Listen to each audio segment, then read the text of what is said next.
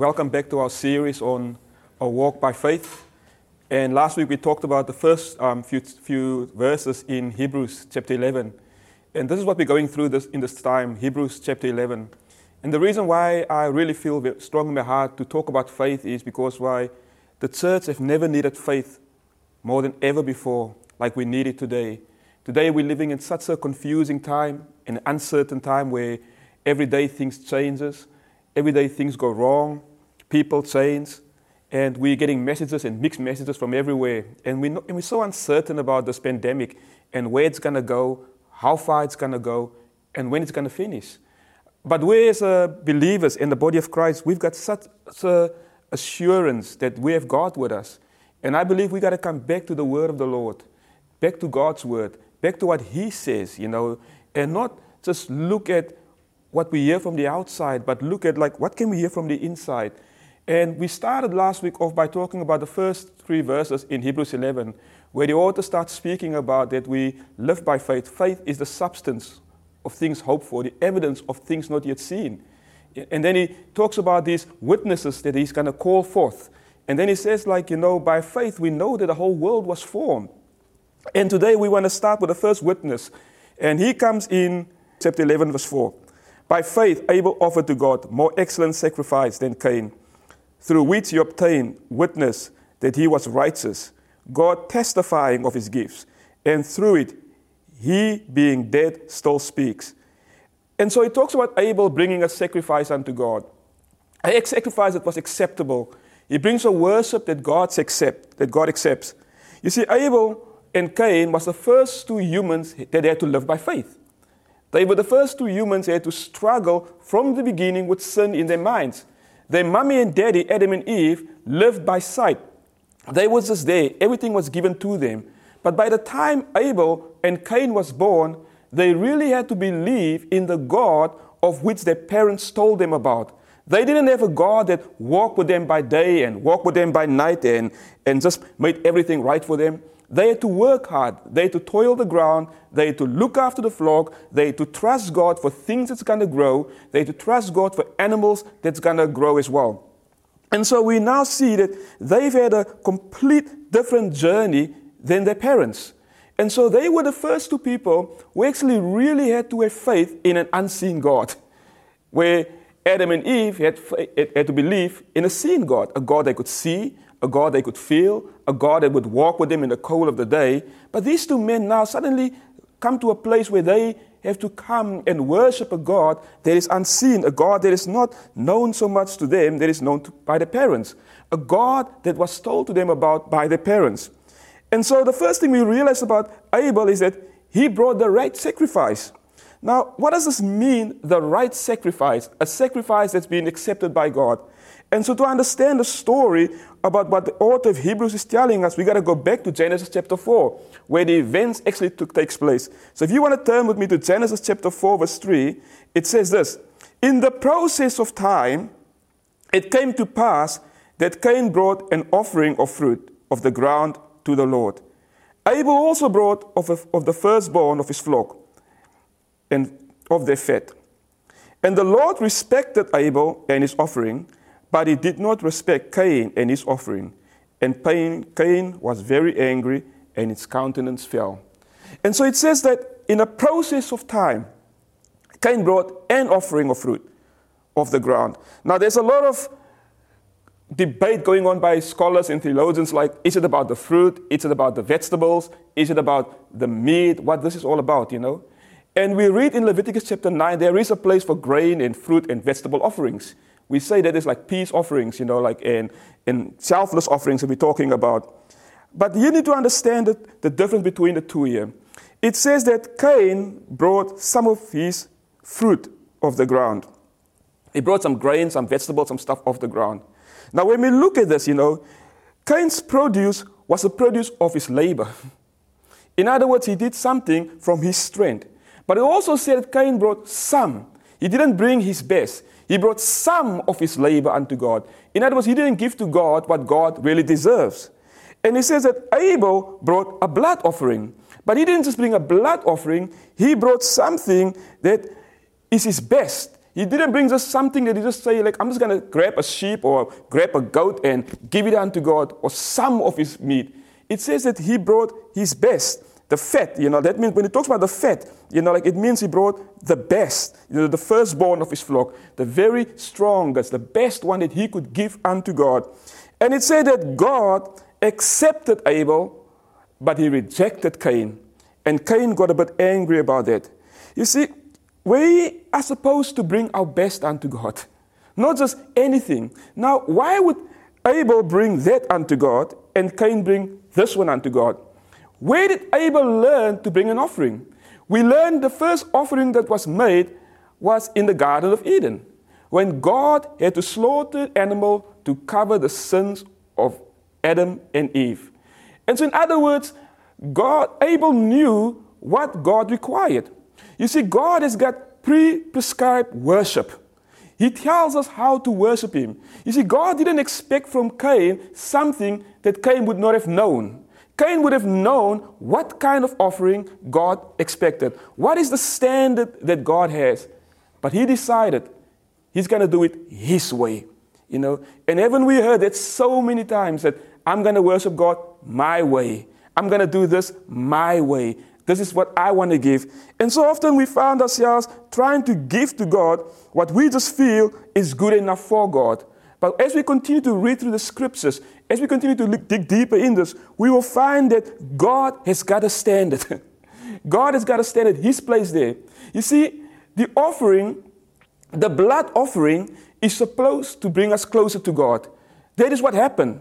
When Adam and Eve were separated from God, God slaughtered an animal. Something had to die. Blood had to be spilled in order for them to get closer to God. And so a blood offering is also a sin offering, an offering that brings us closer to God. So Cain is wanting to come close to God, but he wants to do it his way.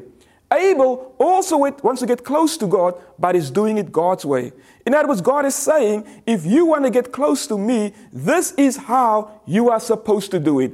This is the way that I live. If you want to have intimacy with me, there's a way that I've put before you that you should live. There's a way that you should worship in order to get closer and intimate with me. But the more we're going to say that I want to do it my way, the further we're going to move away from God. Because God is going to wait. He's going to say, hey, I've given you instructions. Why are you not following the instructions? And so David also comes in Samuel chapter 24, verse 24. He says, I will not give unto God that which cost me nothing. In other words, I had to have made a sacrifice. It had to cost me. It had to cost me time. It had to cost me money. But it's got to cost me something, because why, the God that I serve is so big, so amazing. Like that when I come to him, it's got to cost me. And nowadays, we want to come to him, but we don't want to pay the price. We want to give unto God, but we want to give what we want to give unto God. And so many times we come before God and we give our leftovers unto God. And we say, God, here's my leftovers. Bless me. And God is saying, hey, I don't want your leftovers. I want your best. Because God gave his best. He sent his best unto us. God is not a God that's a halfway God. God goes the whole way. Now, it talks about Cain's way in 1 John chapter 3, verse 12. It talks about him not loving his brother. Not as Cain, who was of the wicked one and murdered his brother. And why did he murder? Because his works were evil and his brothers were righteous. It says his worship, his works, his behavior was evil and his brothers was righteous. In Jude 11, it says, woe to them, for they have gone by the way of Cain. They have run greedily in error of balm for profit and perished in the rebellion. It says, woe to them, for they've gone the way of Cain. Now they start speaking to the church here, and they say the church have gone the way of Cain. What is the way of Cain? The way of Cain is self-worship. It's when we try to worship ourselves. You see, the Bible has got hundreds and hundreds of references to worship. But did you know that a lot, if not most, of those references is worship to false gods, Baal worship. Right from the beginning, People wanted to worship what they can see. People wanted to worship the way they want to worship. People wanted to give what they want to give. And the way of Cain is self-worship. You see, Cain believed in God, but he did not believe God. He believed that God exists, but he did not believe in the ways of God.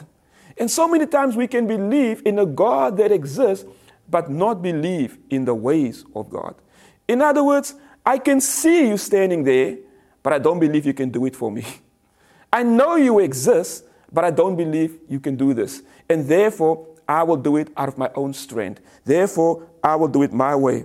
Now let's look a little bit further what the Bible talks about Cain. And so after Cain gave his offering unto God, and God says like, no, I don't want this type of offering. I'm rejecting your offering. And he's accepting Abel's offering. It says then Cain became depressed. His countenance fell. He became depressed. His face fell. He became angry because why? He's now upset because God said, no, not that way. But look at God. Look at this amazing God. So God said to Cain, why are you angry? And why have your countenance fallen? If you do well, will you not be accepted? So he's trying to get close to God.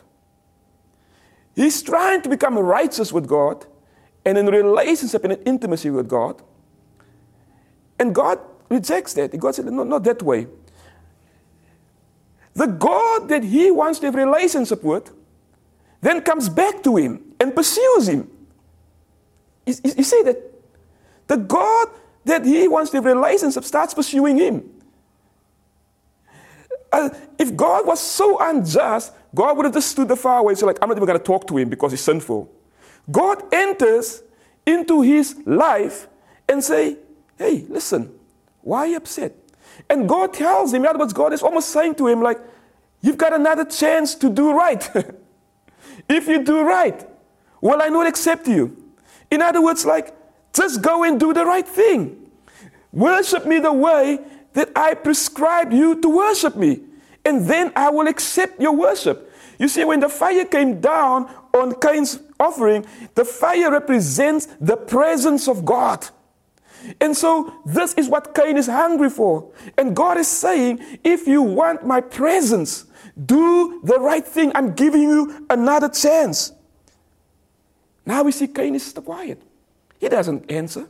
He doesn't talk. And this is what God says. And if you do not well, sin lies at the door, and its desires for you, but you should rule over it. In other words, if you don't come close to me, if you don't bring the right worship that you're supposed to bring to me, there's sin. Sin is like an animal there, and it's waiting for you. It's like a lion waiting for a lamb, or a lion waiting for a gazelle to come past so he can grab. And so God gives him a warning and saying, go and make right. And so God requires of us a sacrifice. God requires of us a worship that he expects from us, not a worship that he wants to bring. And God is telling us, if you do the right thing, I will come to you. That's why the Bible says, draw near to me, and I will draw near to you. But we cannot just draw near to God in one way. We got to draw near to God humbly, confessing our sins, coming before God, and bringing the right sacrifice. The second thing we learn about Abel's offering, it brought him in right standing before God. You can't earn righteousness. It's given by a Savior. And therefore, I follow the instructions of the Savior, because only he can bring us to a place of righteousness. You cannot work for righteousness. Righteousness has been done upon the cross. And so when we just follow him and he says, do this, do that, and I will give it to you. You see, real faith shows obedience. And this is what Abel showed to become righteous with God. He showed obedience unto God. He showed God that I will do it the way that you want me to do it. Listen, the very first thing that Satan challenged Adam and Eve was the word of the Lord. The word of the Lord. The very first thing Satan challenged was the instruction that God gave Adam and Eve. Satan could have come to them and said like, hey, listen here. Deny God and you can be God yourself. He could have said like, do this, do that, do that. He could have given them so many options. But the very first thing he asked, did God really say? In other words, he challenged the word of the Lord. And so in our lives, when we go through things, the very first thing Satan often challenges is the word of God. Is God really there? Does God really love me? Does he really accept me? Does he care for me? Does he even think about me? When God's word says, I will never leave you, nor will I forsake you. He says, those who call upon the name of the Lord will be saved. He says, call unto me, and I will answer you. And I will show you great and mighty things which you do not even know yet. There's so many times where Jesus says, like, how many birds are in the sky? How much more worth are you than all the birds? That is how much the Father loves you. But Satan will always challenge that. Because why? He wants us to get away from the word of the Lord. And when things go tough, that gets challenged. Right now, people are struggling with their faith under this pandemic. And I'm talking about Christians that's struggling, that's asking like, why isn't God healing? Why isn't God doing this? Why isn't God showing up? Because why? We are now in a struggle. When God is saying like, just trust in me. I am the rock. Those who are trusting the Lord are like Mount Zion and shall not be moved. As the mountain surrounds Jerusalem, says the Lord, so I will surround you. And so our job is to continue to have faith in the unseen God, faith in a God that went and died for us 2,000 years ago. And all we can do is just continue to worship him and not let our circumstances and our problems interrupt our worship unto God. But also come to a place that we worship God the way God deserves to be worshipped. Let me ask you a question. How many times in worship do we sit and write Facebook statuses and taking selfies and send out messages and on our phone? We cannot even spend a half an hour worshiping God when God is saying that, just give me the attention. Just give it to me and I will show you. Trust me. Just do the right thing. So many times we come into the place of worship and our minds are everywhere else but God. And yet, we want the presence of God. See? Self-worship.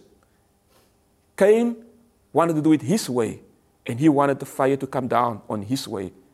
Abel did it God's way, and when he did it God's way, the fire came down on the way that God expects it to be. In other words, Abel experienced the presence of God.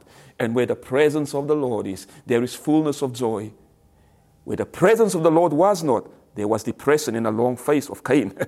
There was anger. There was bitterness. There was sin. Because of the lack of presence brings anger. The lack of God's presence brings depression and oppression. The lack of God's presence brings sin. And let me encourage you people, we need the presence of God. Not works, not what we can do, but we just need his presence in our midst more than ever before. We've never needed the presence of God this much in our life. And I want to encourage you to come before God and allow God's fire to come upon you. But we got to do it God's way. We got to stop doing it our way. Go on other fancy lights and the smoke and all these things, and the celebrity worship stars and celebrity singers and celebrity preachers. We got to come back to the heart of worship where God is our source, where God is our everything, where he is the beginning, he's the center, and he's the end, and he is the one who sustains us. But God is calling us to him right now. And especially now that we can't go to church and everything is taken away from us, we can't go to worship. He's calling up to the true worship. Not a worship that's just taken place on church while I'm on my Facebook and Instagram and Twitter anyway. But a worship where I'm in the inner courts with God. A worship where I have intimacy with God. A worship that is now between me and him. Can I get an amen? You guys look so angry today. You don't like what I'm saying. The second thing that Abel's worship does, it calls for a witness. It says his blood still speaks. His blood still speaks. Abel is still teaching us today. That's why Abel is part of these heroes of faith. Because he's still speaking. He's the first one to worship God correctly. He's the first one to worship God the way God deserved to be worshipped. to give his life the way God expects to give his life. Now let's go back to Genesis chapter 4. It says now Cain talked with Abel his brother, and it came to pass, when they were in the field, that Cain rose up against Abel his brother and killed him. And the Lord said to Cain, where is Abel your brother? But isn't God amazing? God keeps coming back to Cain. He keeps pursuing Cain. He keeps almost like he's asking, God, know what he did. All God is wanting to do is like confess and repent, maybe come and repent and say, I've done something wrong. Then the Lord said to Abel, where is Abel your brother? He said, I do not know. Am I my brother's keeper? See, pride and arrogance. I do not know. Am I my brother's keeper? And I was like, don't ask me. I'm not supposed to look after him. And he said, this is now God speaking. What have you done? The voice of your brother, of your brother's blood, cries out to me. What have you done? The voice of your brother's blood cries out to me from the ground. He says, your brother's blood is speaking to me. And let me tell you, excuse me, his blood is still speaking. His blood is teaching us today that there is a way that God expects us to worship. It's almost like the woman that came before Jesus in John chapter 12, Mary. She came with pure nard before Jesus. Pure nard means genuineness. Pure nard speaks of a genuine heart, something that's genuine, something that is real, something that only she can do. She worshipped him in a practical way. When she came and she anointed his feet, she comes and says, like, I'm going to worship you in a practical way. In other words, worship is not just about singing. Worship is so much more than singing. The more we walk away from God, the more arrogant we become, the more sinful we become. And God continues to pursue us like they're pursuing Cain and saying, like, hey, what have you done? So he's giving him a time, and I believe that God is pursuing us today. And he's asking us as the body of Christ, maybe he's asking you, what have you done with your worship? How have you been worshiping me? What have you done? So this woman, when she came before Jesus in John chapter 12, she humbled herself. She became a servant before Jesus. But one of the most important things is she broke the Jewish tradition. She ran into the presence of men and anointed Jesus with her hair. She is somebody that is just, she's not going to go the way everybody else is going. And she gave her best unto Jesus. She gave a treasure. That is the type of Abel worship. So she followed the way of Abel. She was humble. She was genuine. She served. And she gave her best. Her worship was so much more than just words. And even there, Jesus got challenged. And he was told, like, look at this woman. We could have sold this. In other words, we could have done so much with this money. And she come and waste it on you. And sometimes we can feel like we could have done so many other things. And we're wasting it on Jesus. But let me tell you, our worship, our service, our sacrifice unto him is not wasted. But what is this worship all about? And how does God prescribe us to worship? Because I'm saying that God given us a way to worship him. But what is that way? And Jesus, God himself in the flesh, comes and tells us. He meets the woman at the well. And she starts talking. And she says, my daddy and his daddy and their daddies before us told us that we have to worship here on this mountain. Your daddies told you to worship in Jerusalem. And Jesus looks, he says, like, I don't care what your daddy said. I don't care what your daddy's daddy said. I don't even care what that daddy said. My daddy, my daddy, El Elohim, the creator of the universe, says, in the last days, I will seek the true worshipers, those who worship me in spirit and in truth. And let me tell you, if you are still fighting to worship in the church, if you are still fighting to worship in the building, let me tell you, my daddy said, in the last days, I will seek the true worshipers, those who worship me in spirit, those who worship me according to the Spirit, whose spirit cries out to me, Abba, Father. And that spirit cries out from the garden. That spirit cries out from the toilet, like Kiara's spirit likes to cry from the toilet, unto God. That spirit cries out from your bedroom. That spirit cries out from your dinner table, wherever you are, when you live a lifestyle of worship, when your life lines up to your words. Your life and your words now add up. That spirit cries out that God is amazing, God is real. That spirit is not bounded by we worship here and you worship there. We gather here and you gather there. That is a true worship. And the second thing he says, spirit and truth, according to my word. Not the way you feel, not the way you think it should be, but according to my word. And Jesus is saying, in the last days, those are the type of worshipers I seek. Those who worship me in spirit and in truth. And Abel's blood is crying out. And he's saying that there is a way that God has prescribed for us to worship. There is a way that God is calling us to. Remember, the author of Hebrews is writing to a people who wants to go back to traditions, who wants to go back to a law, who wants to go back to what they can do and what they cannot do, who wants to go back to things and rituals that they can see and touch. And then the dead man speaks and says, and he witnesses, and he says, look, it's not about us, but what we can do is give our best unto God. He gave his firstborn, the best fat that he had, unto God. And to do that, you got to trust God. To do that, you got to have faith that, Lord, I'm giving you my best. I'm not sure if I'm going to have the best anymore, but I believe in you, and I believe in who you are. And so God is calling his church to give the best. God is calling us as a community to give our best. You see, with Abel, it was a lamb for one man. One man, one lamb unto God. At the Passover, it was one lamb, one family before they left Egypt. At the Day of Atonement, it was one lamb, one nation. On the cross, it was one lamb for all nations, one lamb for the world. Behold, the Lamb of God, the firstborn, the very best, was slaughtered. And the veil was broken.